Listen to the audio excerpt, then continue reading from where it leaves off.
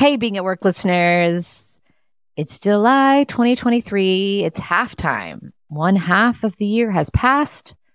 So my question today is, what will you create the remainder of 2023? After all, you get to choose. Remember that. And I'm here to encourage and remind you who you are. So this week, we are revisiting the most popular daily doses of leadership in 2023 so far for extra encouragement and inspiration. And today's message is the second most downloaded, and it was first released on January 20th. It's such a good one. It's titled, "Don't Mistake Speaking Without Thought for Speaking the Truth." Here we go. Isn't it incredible how life gives you the reminders you need just when you need them? Have you ever noticed when you're focused on something, you see tips and hints all around supporting you? That certainly is the case for me in this season of my life. My word of the year is truth, as I'm focusing on connecting more deeply with my truth and sharing truthfully what it is I'm thinking and feeling.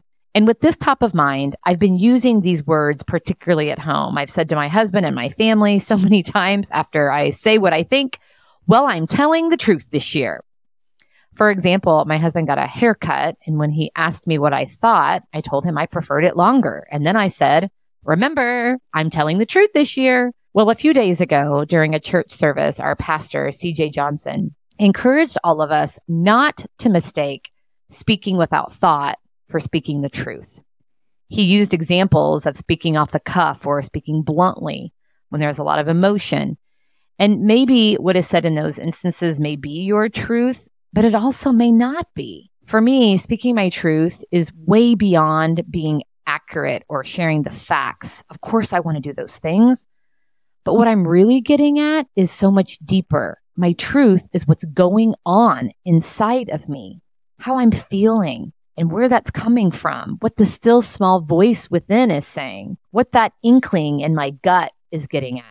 Paying more attention to that, pausing to honor it, and then sharing what is most honest and helpful in that moment. Maybe the time isn't right to share it then, but I no longer want to discount what I'm honestly experiencing. That's my goal.